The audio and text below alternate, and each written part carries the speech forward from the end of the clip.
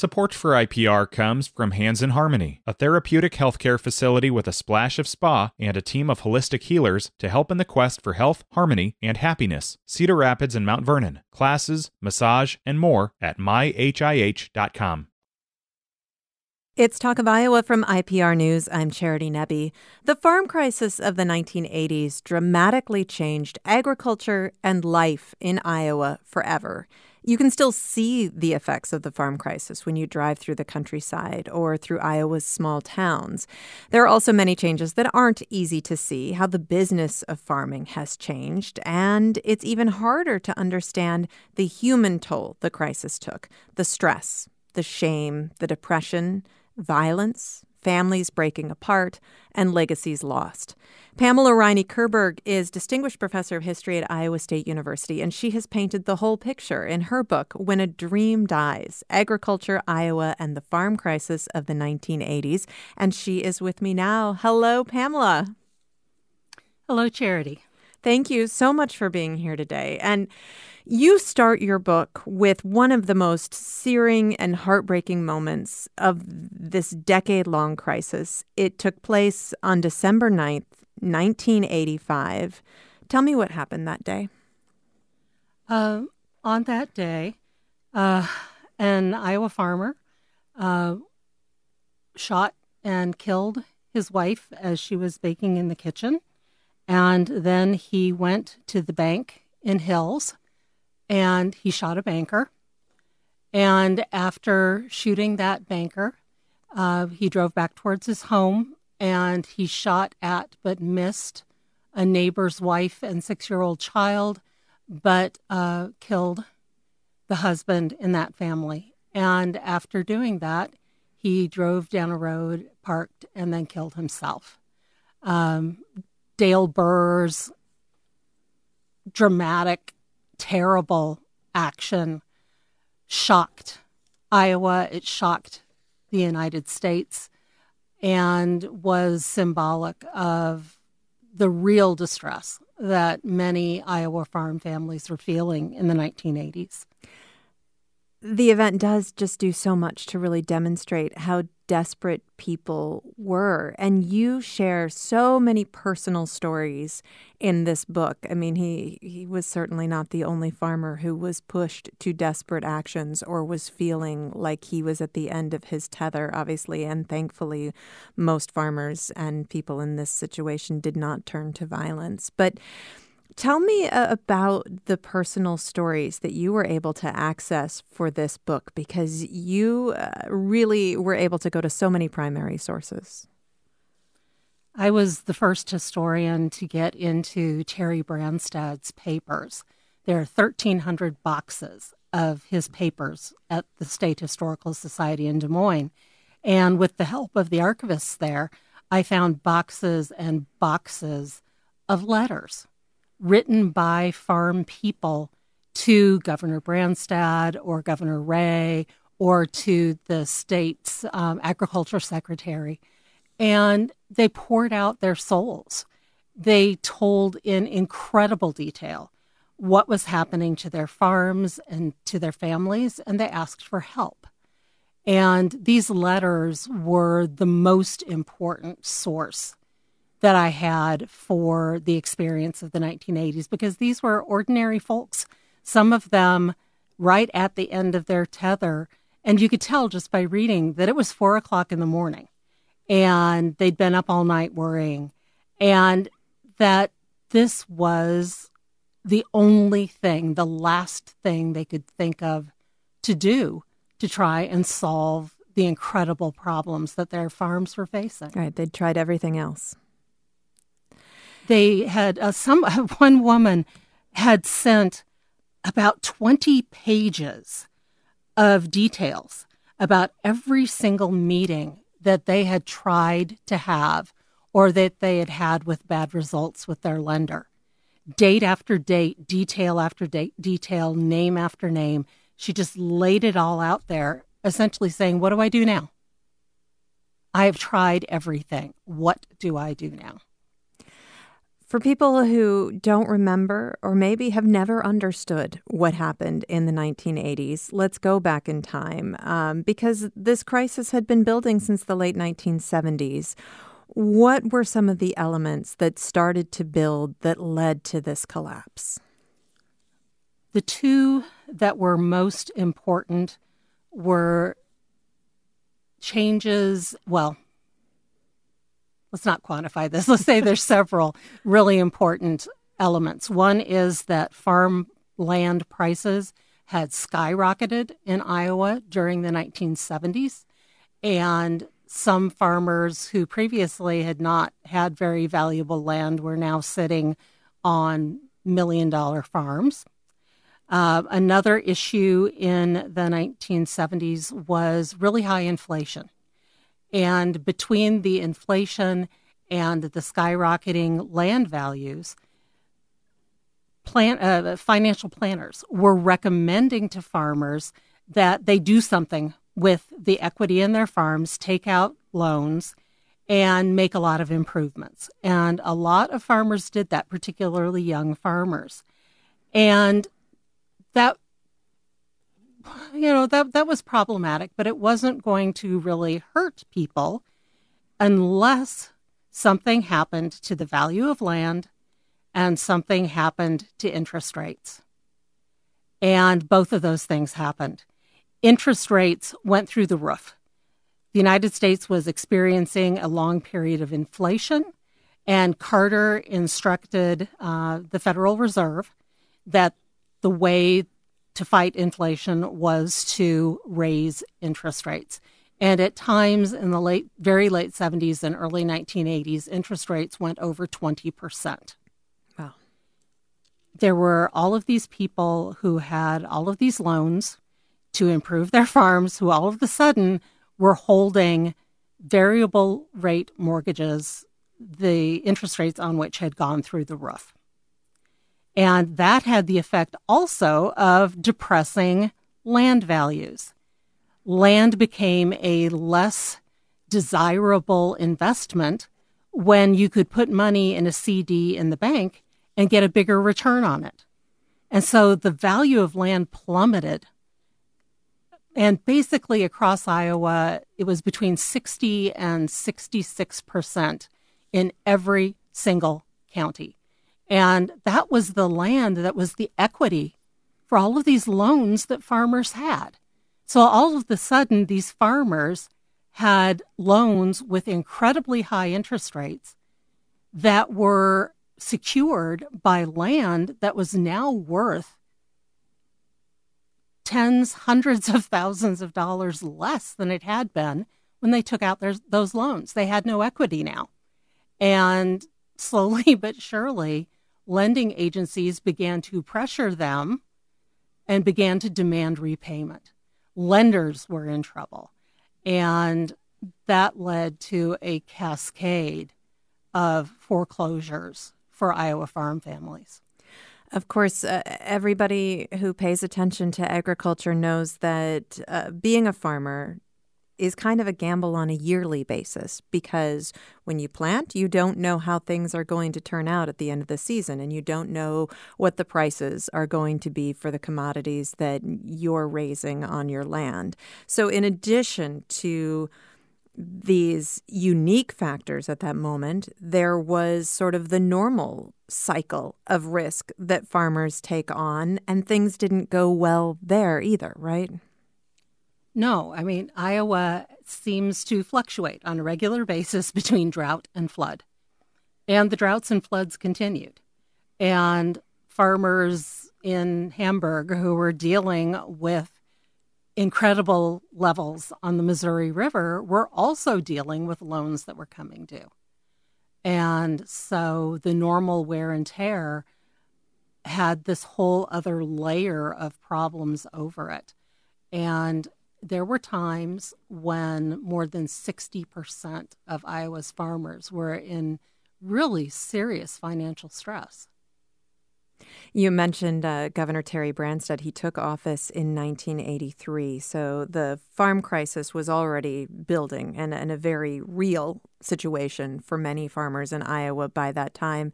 That was also a time of extreme drought. I mean, you mentioned the floods, then followed the drought and the incredible heat. Yes. And, there seemed to be no way to win during that decade. Really, the only way to win was to be a very well-established farmer who did not have any debt and could ride out the ups and downs, the droughts, the floods, without having to deal with problems with a lender.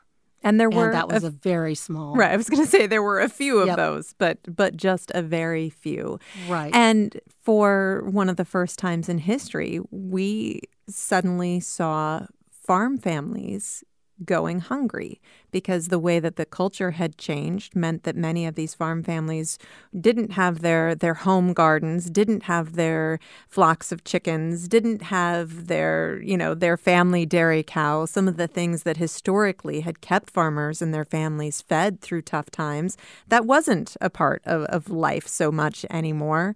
And suddenly farmers couldn't feed their families. That was one of the most startling things about the 1980s to many people, and indeed to me. When I started work on this project, I wasn't thinking about food insecurity, but I started looking at newspapers and then started reading, in particular, the records of women who were farmers. And all of a sudden, I started noticing that they're talking about going hungry. And, some of them did have gardens, but it was difficult to raise enough to really offset the food needs these families had. These were not the huge gardens of the 1930s that a lot of families had relied on then. And then when it came to, people would say, oh, well, you could just slaughter a hog. Well, no, you couldn't slaughter a hog if the bank held a lien on that hog. That would have actually been a crime. Yeah. Yes, a crime to kill that hog. Pamela, we're going to take a short break. We'll be back in just a moment. I'm talking with Pamela Riney Kerberg. She is a distinguished professor of history at Iowa State University and has published a book about the 1980s farm crisis. It's called When a Dream Dies, Agriculture, Iowa, and the Farm Crisis of the 1980s. I know a lot of people who listen to Iowa Public Radio have very clear memories of that time. If you have a story you'd like to share, you can give us a call, 866-780-9100. This is Talk of Iowa from IPR News. Support for IPR comes from Hands in Harmony, a therapeutic healthcare facility with a splash of spa and a team of holistic healers to help in the quest for health, harmony, and happiness. Cedar Rapids and Mount Vernon. Classes, massage, and more at myhih.com.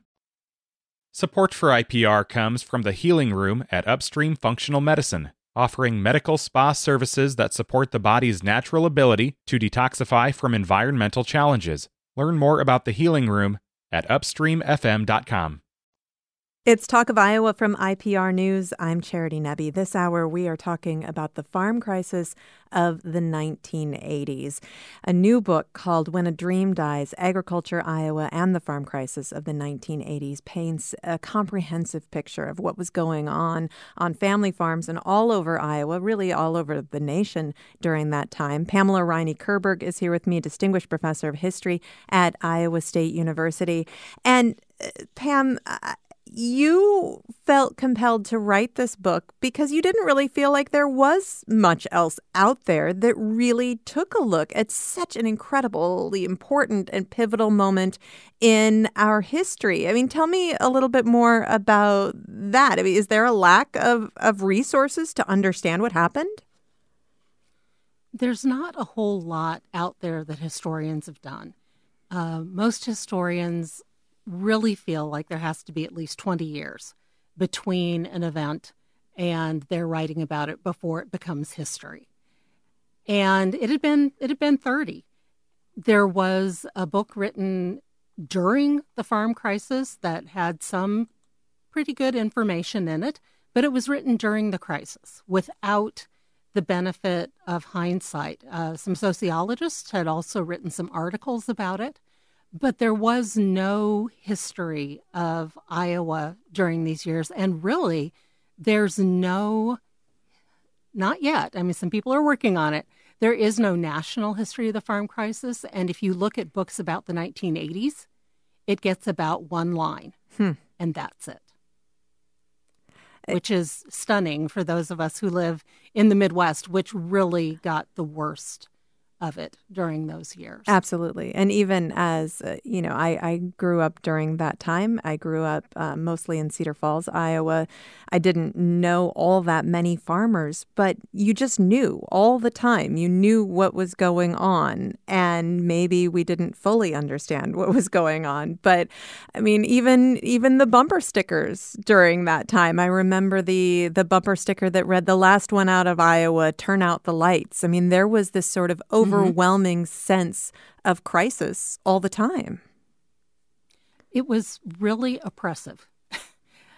I could just tell by looking at the newspapers, by looking at these thousands of letters, by looking at these documents that were left behind by activists, even looking at high school yearbooks. You could tell that this crisis was seeping into every corner of the state. You mentioned high school yearbooks, and you write about a couple of yearbooks, but one in particular from Harlan, Iowa, where the students decided to take on the farm crisis head on in their yearbook. Tell me about that. It was an amazing yearbook. A former student was working at the Shelby County Historical Society, and I went to look at their yearbook collection, and he handed them to me.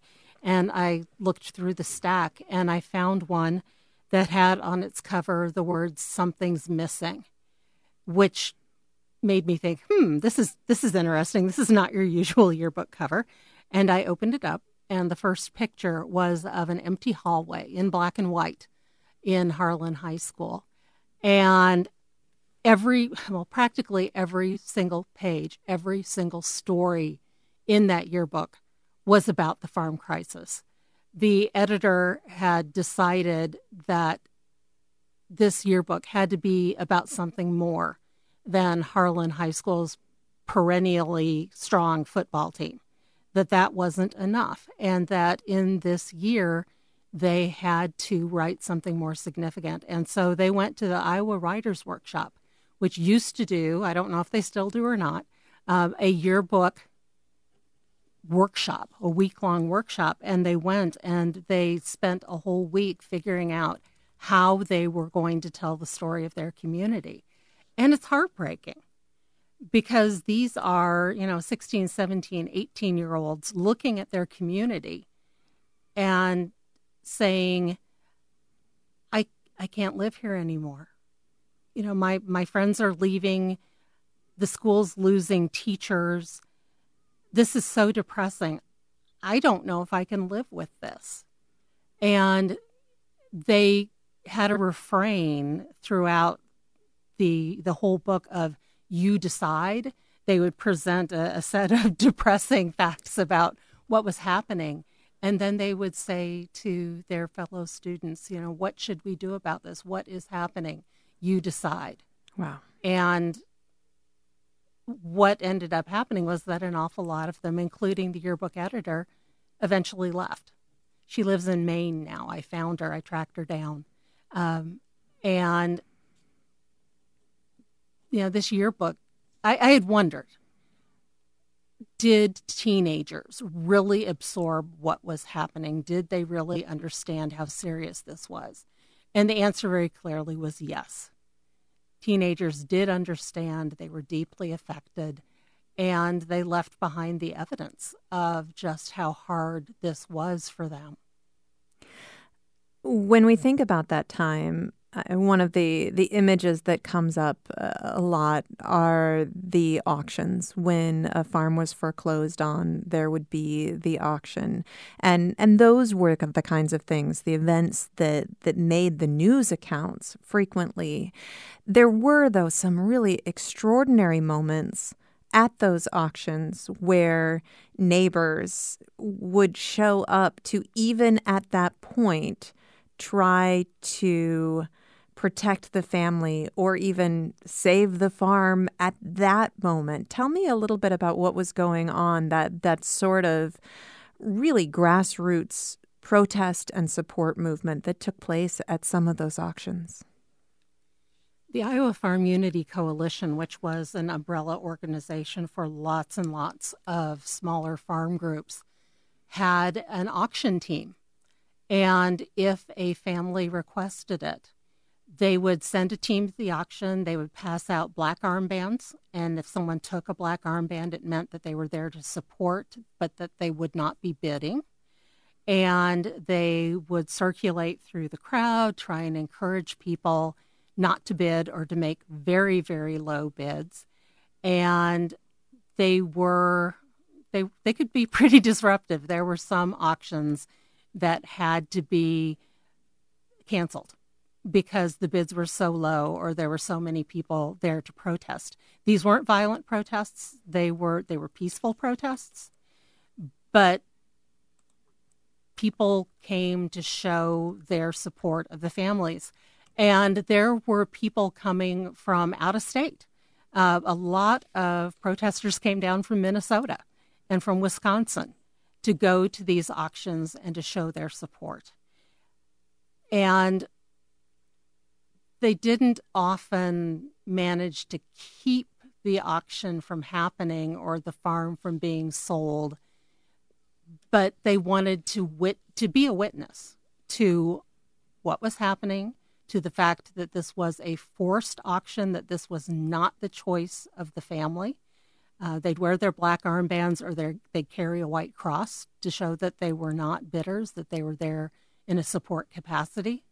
So if a family didn't want to be alone in this, there was this network of people who would show up and provide support. What could they accomplish? Because as you mentioned, that often didn't actually stop an auction from happening. But by keeping the prices low, did that give some families the opportunity to purchase some of their own implements back and things like that? That did happen in some cases. They did manage to get low enough prices that they could purchase back their equipment so that they would have the opportunity to start again. I think probably what was even more important was that this put political pressure on the State House, but also on Iowa's congressional delegation to keep all of this at the front of their minds. Not that it wasn't. I mean, Iowa's congressional delegation was very committed to helping farmers, but this kept pressure on so that over time, they managed to get legislation that made it easier for them to fight for their farms and to keep their farms. I'm talking with Pamela Riney Kerberg about her book, When a Dream Dies, Agriculture, Iowa, and the Farm Crisis of the 1980s. And I do want to talk about legislatively the response, especially in those first 5 years or so. Reading your book, it made it seem like the response was pretty muted and slow. Is that an accurate take? Yes, absolutely. I think in the early portion of the crisis, it was a little bit difficult to tell the difference between what was going on in the 1980s and business as usual for farmers. Agriculture is an up and down business. Farmers are constantly under one sort of stress or another. And so there were a lot of people who thought, well, you know, farming's always in trouble. This is just business as usual. And if you didn't really dig down and look at the numbers and look at who was affected, you would have thought business as usual. And it's really only in about 1984 when things go into high gear and when people begin to realize, no, this is not business as usual. In particular, Extension really kicks into gear about 1984, the Iowa's Cooperative Extension Service, which provides aid to farmers. And that's when Extension figured out that this wasn't business as usual and that they were going to have to change how they did business to try and help farmers.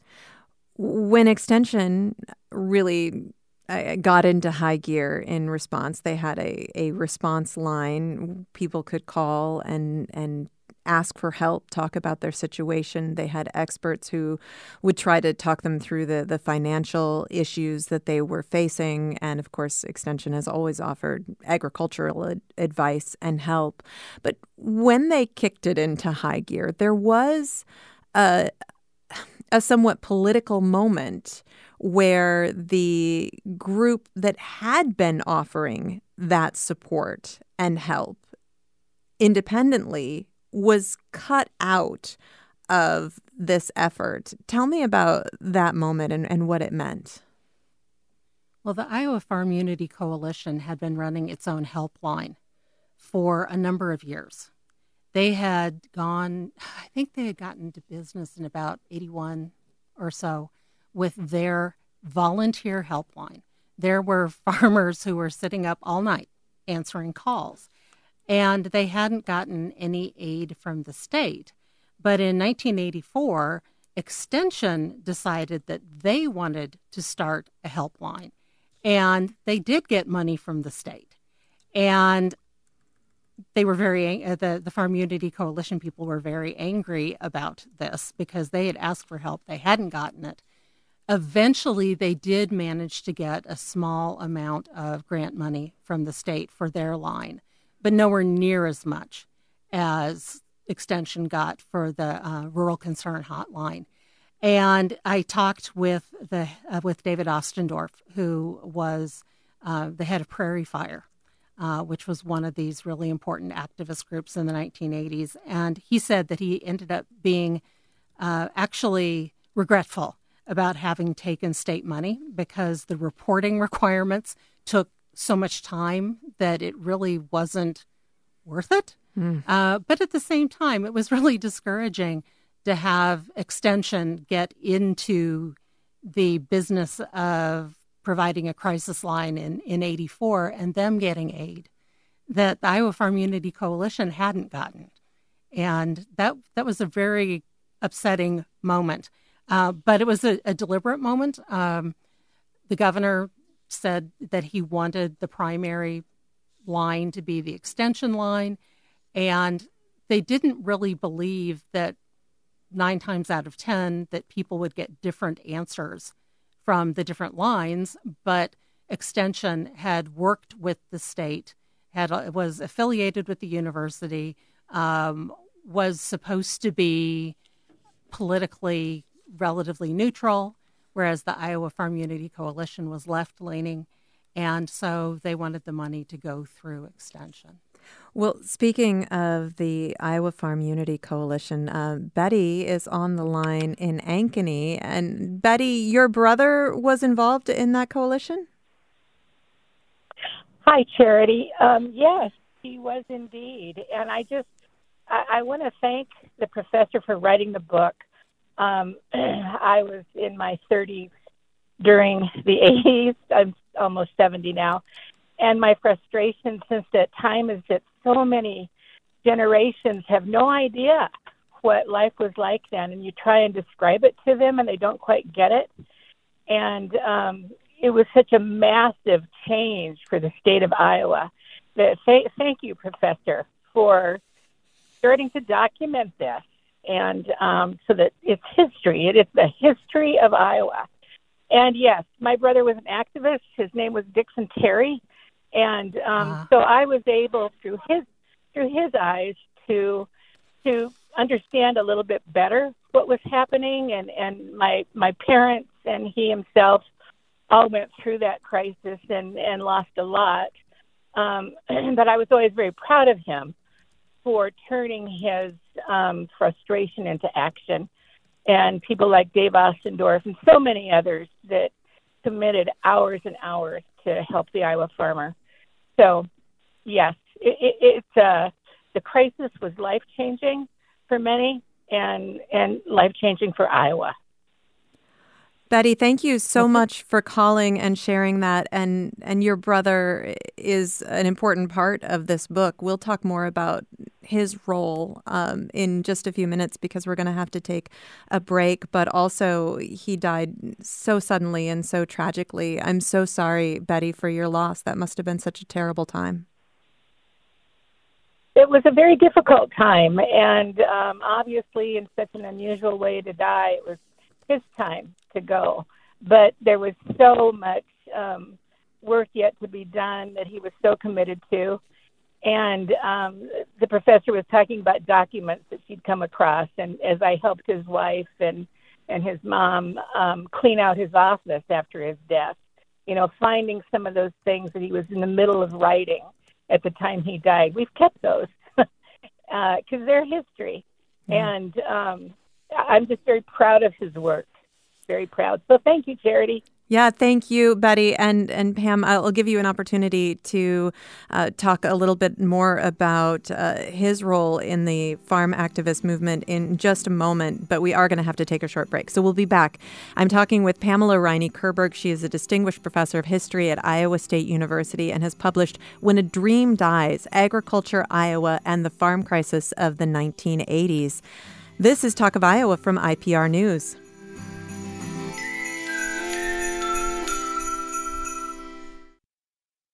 Support for IPR comes from the Healing Room at Upstream Functional Medicine, offering medical spa services that support the body's natural ability to detoxify from environmental challenges. Learn more about the Healing Room at upstreamfm.com. It's Talk of Iowa from IPR News. I'm Charity Nebbe. This hour, we're talking about the farm crisis of the 1980s. And Pamela Riney Kerberg, a distinguished professor of history at Iowa State University, has published a really comprehensive historical and personal look at the farm crisis. It's called When a Dream Dies, Agriculture, Iowa, and the Farm Crisis of the 1980s. It brings together the historical factors that played into the farm crisis, but also elevates the personal narratives, the voices of Iowans who really struggled and suffered during this time. And Pamela, Betty called us from Ankeny just before the break, and she was talking about the activist work of her brother, Dixon Terry, who you write about quite a bit in the book. And I just wanted to give you an opportunity to talk a little bit about him and some of the incredible work that activists were doing. I am so glad that she brought up the name of Dixon Terry because he was one of a group of farmers who started meeting in southwest Iowa early on in the crisis, and they were the core group that really created the Iowa Farm Unity Coalition. And Dixon Terry really was at the front of that group. And not only did he bring farmers together here in Iowa, he took the word to Washington. He was incredibly well known, and he was pushing for agricultural policy that would allow more small and medium-sized farmers to stay in the business. There was a whole lot of work to be done around that issue. Unfortunately, he was hit by lightning while making hay and died. And when that happened, in a lot of ways, it took the heart out of the activist movement here in Iowa. When I talked to David Ostendorf about all of this, who worked very closely with him in the Iowa Farm Unity Coalition and through Prairie Fire, he said that, this was a moment from which really that movement did not recover because Dixon Terry had been such an important part, such a ball of energy, and his loss was overwhelming to those who were in the farm movement in the 1980s. We're getting a number of emails, and you're welcome to join the conversation at 866-780-9100 to share your story. You can also send email to talkofiowa@iowapublicradio.org. And this email, I'm going to read an excerpt from it from JW, and I think it also illustrates just how incredibly close to the surface this time, and all of the controversy surrounding decisions that were made is for a lot of people in Iowa still. And Pamela, I'm sure that you encountered this, but GW said, do not lay this debacle upon the head of the Carter administration. It started with the Nixon administration and Earl Butz exhorting farmers to buy farmland, take out loans, and plant fence row to fence row. My dad was on the board of the National Farmers Organization through the 1970s and was active in Prairie Fire and the National Farm Unity Coalition in the 80s. He often got calls from farmers who were very close to going after the banker or putting a bullet in their own heads. My own dad fought to keep our own farm and did it mostly through sheer will and tenacity and the unity of our family. Case in point, our small local bank was absorbed by a larger local bank. The buyers bought the loans for 10 cents on the dollar, promising to help the farmers who were struggling to repay their loans. They turned around and immediately demanded full payment. This happened all over the Midwest. Individuals taking advantage of the situation, choosing greed over long-term community stewardship. And Pamela, I mean, I'm sure that you talk to many people, and the pain is still so real and present. And I should have mentioned Earl Butz in the beginning, and the idea that farmers needed to get big or get out. And a lot of people still feel the pain of having done what the USDA told them to do, what their advisors told them to do, what the bank told them to do, which was to get big, and then suffered the consequences of it. Under one set of circumstances, taking out those loans and trying to get big made a lot of sense. And then under a different set of circumstances, suddenly it made no sense at all. And there's still a lot of pain that people have remembering those years and remembering their troubles. We have this question from Rita. Does the book address the role of our elected officials in D.C. in solving the crisis issues or contributing to it?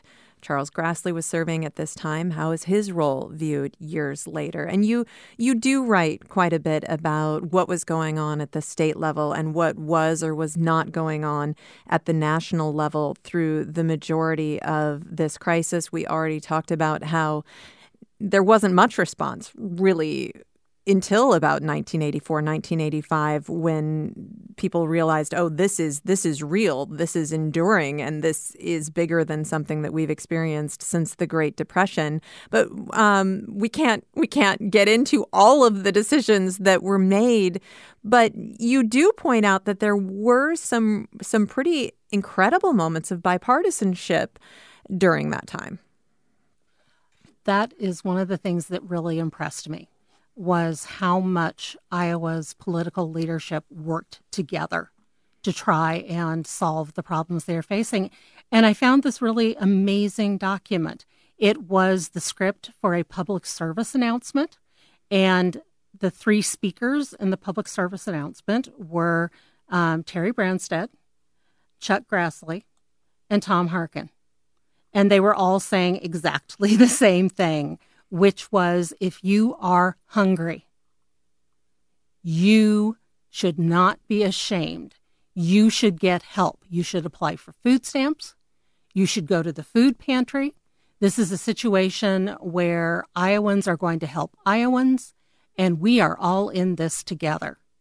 And it just struck me as this amazing moment where people who on a number of issues probably did not agree, but on the issue of people needing to take care of themselves and take care of their families, they were absolutely in agreement that they needed to do what they needed to do and not be ashamed about it. And, that was a pretty big thing to say in the 1980s. It's a pretty big thing to say now. Although sadly, a lot of people did feel that shame. I mean, a lot of families just couldn't ask for help or wouldn't. Many families who needed the help did not ask for it or only took it for a short time and did not continue to get aid even though they needed to, because of the incredible burden of shame that people felt over their poverty. Let's go back to the phones. Laura's on the line in Des Moines. Hi, Laura. Laura, are you there? All right, we can't hear Laura. I will share with you what she wanted to talk about. She said she grew up in Independence, and her dad was part of the huge John Deere layoff during the crisis. And as a result, they moved from town to chase jobs. And you do write about all of these ripple effects in the book. I mean, we could spend 3 hours talking about the many ripple effects. I grew up in Cedar Falls. Many people got laid off from John Deere there. And I had family members in small towns in Iowa that just almost started to look like ghost towns. The main street, the stores closed because there just wasn't enough money, wasn't enough income to keep them going. I mean, so many parts of Iowa life were transformed. Tell me a little bit more. I mean, people don't understand how things changed, but about the far-reaching effects of this crisis. It wasn't just a farm crisis. Iowa also, made its living by manufacturing agricultural goods. Well, farmers in distress can't buy those. And so there were huge layoffs at John Deere. There really were not any companies that were particularly healthy. Those high interest rates also hurt small town businesses and larger town businesses. And farmers who had no money in their pockets couldn't go into town and buy the things that they'd normally purchased. And so the unemployment rate in small towns soared at the same time as there were farm people needing to get jobs off the farm. And it seemed like every direction you turned, that the hurt was still there. One of my former students had been living in Florida, and her parents decided they had to move back to Iowa because there were aging grandparents and they needed help. Well, they got back to Iowa, and there were no jobs, and so her father had gone from being relatively well set, having a good income, to having nothing at all, and they hadn't expected that. Because, of course, none of this was getting publicized very well outside of Iowa. And that sort of horrible ripple affected practically the whole state.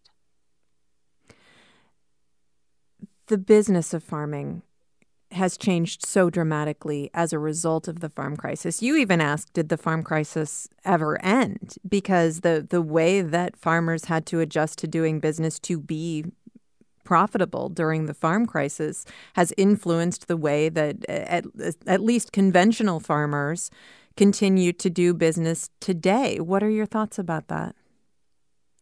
Well, it did wipe out 24% of the farms in this state, which were then absorbed by neighbors for the most part that got larger. Farms are much larger as a result of what happened in the 1980s.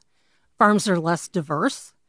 Going into the crisis, the vast majority of farmers not only grew row crops, but also had some kind of livestock.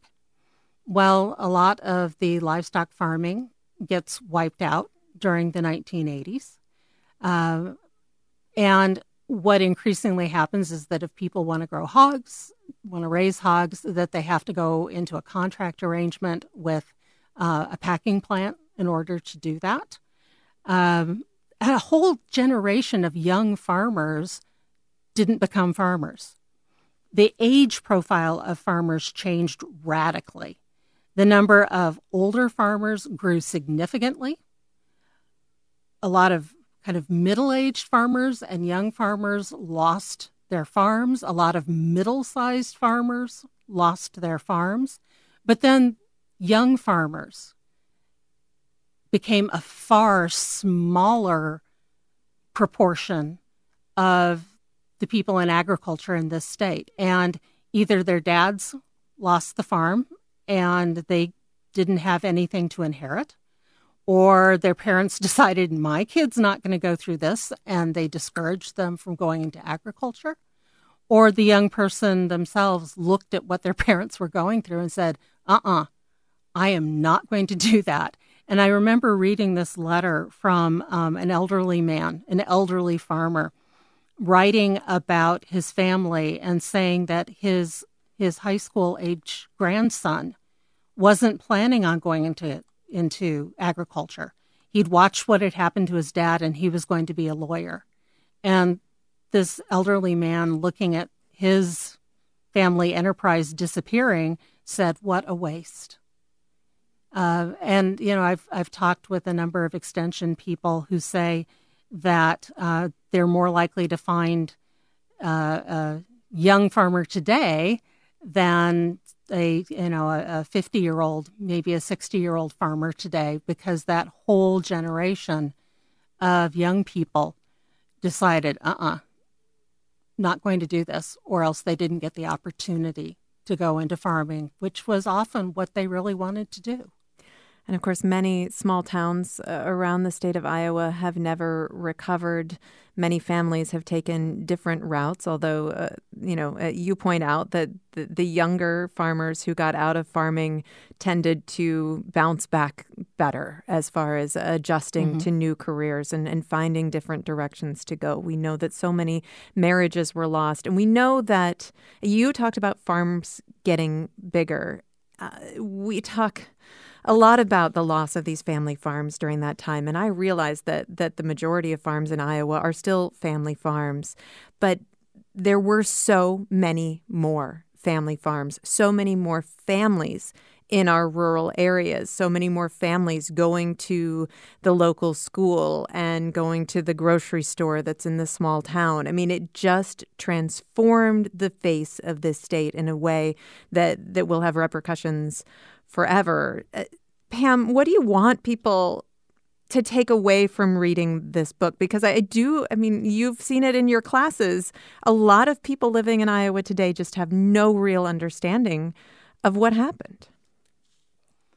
I think I want people to understand why their parents and grandparents won't talk about the 80s. I want them to understand that decision-making in high places does have an effect on the way rural Iowans live their lives. I want them to, I would hope that as the state continues to change, that it will be thoughtful change and that it won't be change forced by disaster. What is so sad about the 1980s is that this incredible change happened and it was forced on a lot of people. And I really would, unfortunately, an awful lot of change is forced change, but I hope people will think about the 1980s, think about what their state wants to look like, and then think about what needs to be done to make Iowa the kind of place where they want their children and their grandchildren to live and grow. Pamela Riney Kerberg, thank you so much for this book and thank you for this conversation. Well, thank you for letting me come on Talk of Iowa, Charity. Pamela Riney Kerberg is Distinguished Professor of History at Iowa State University. Her new book is When a Dream Dies, Agriculture, Iowa, and the Farm Crisis of the 1980s. Talk of Iowa is a production of IPR News. Our producers are Samantha McIntosh, Danny Gear, and Caitlin Troutman. Our executive producer is Catherine Perkins. Follow us on Facebook. You can also get in touch with us anytime through our email, talkofiowa@iowapublicradio.org, and subscribe to our podcast. Search for Talk of Iowa wherever you get your podcasts. I'm Charity Nebbe.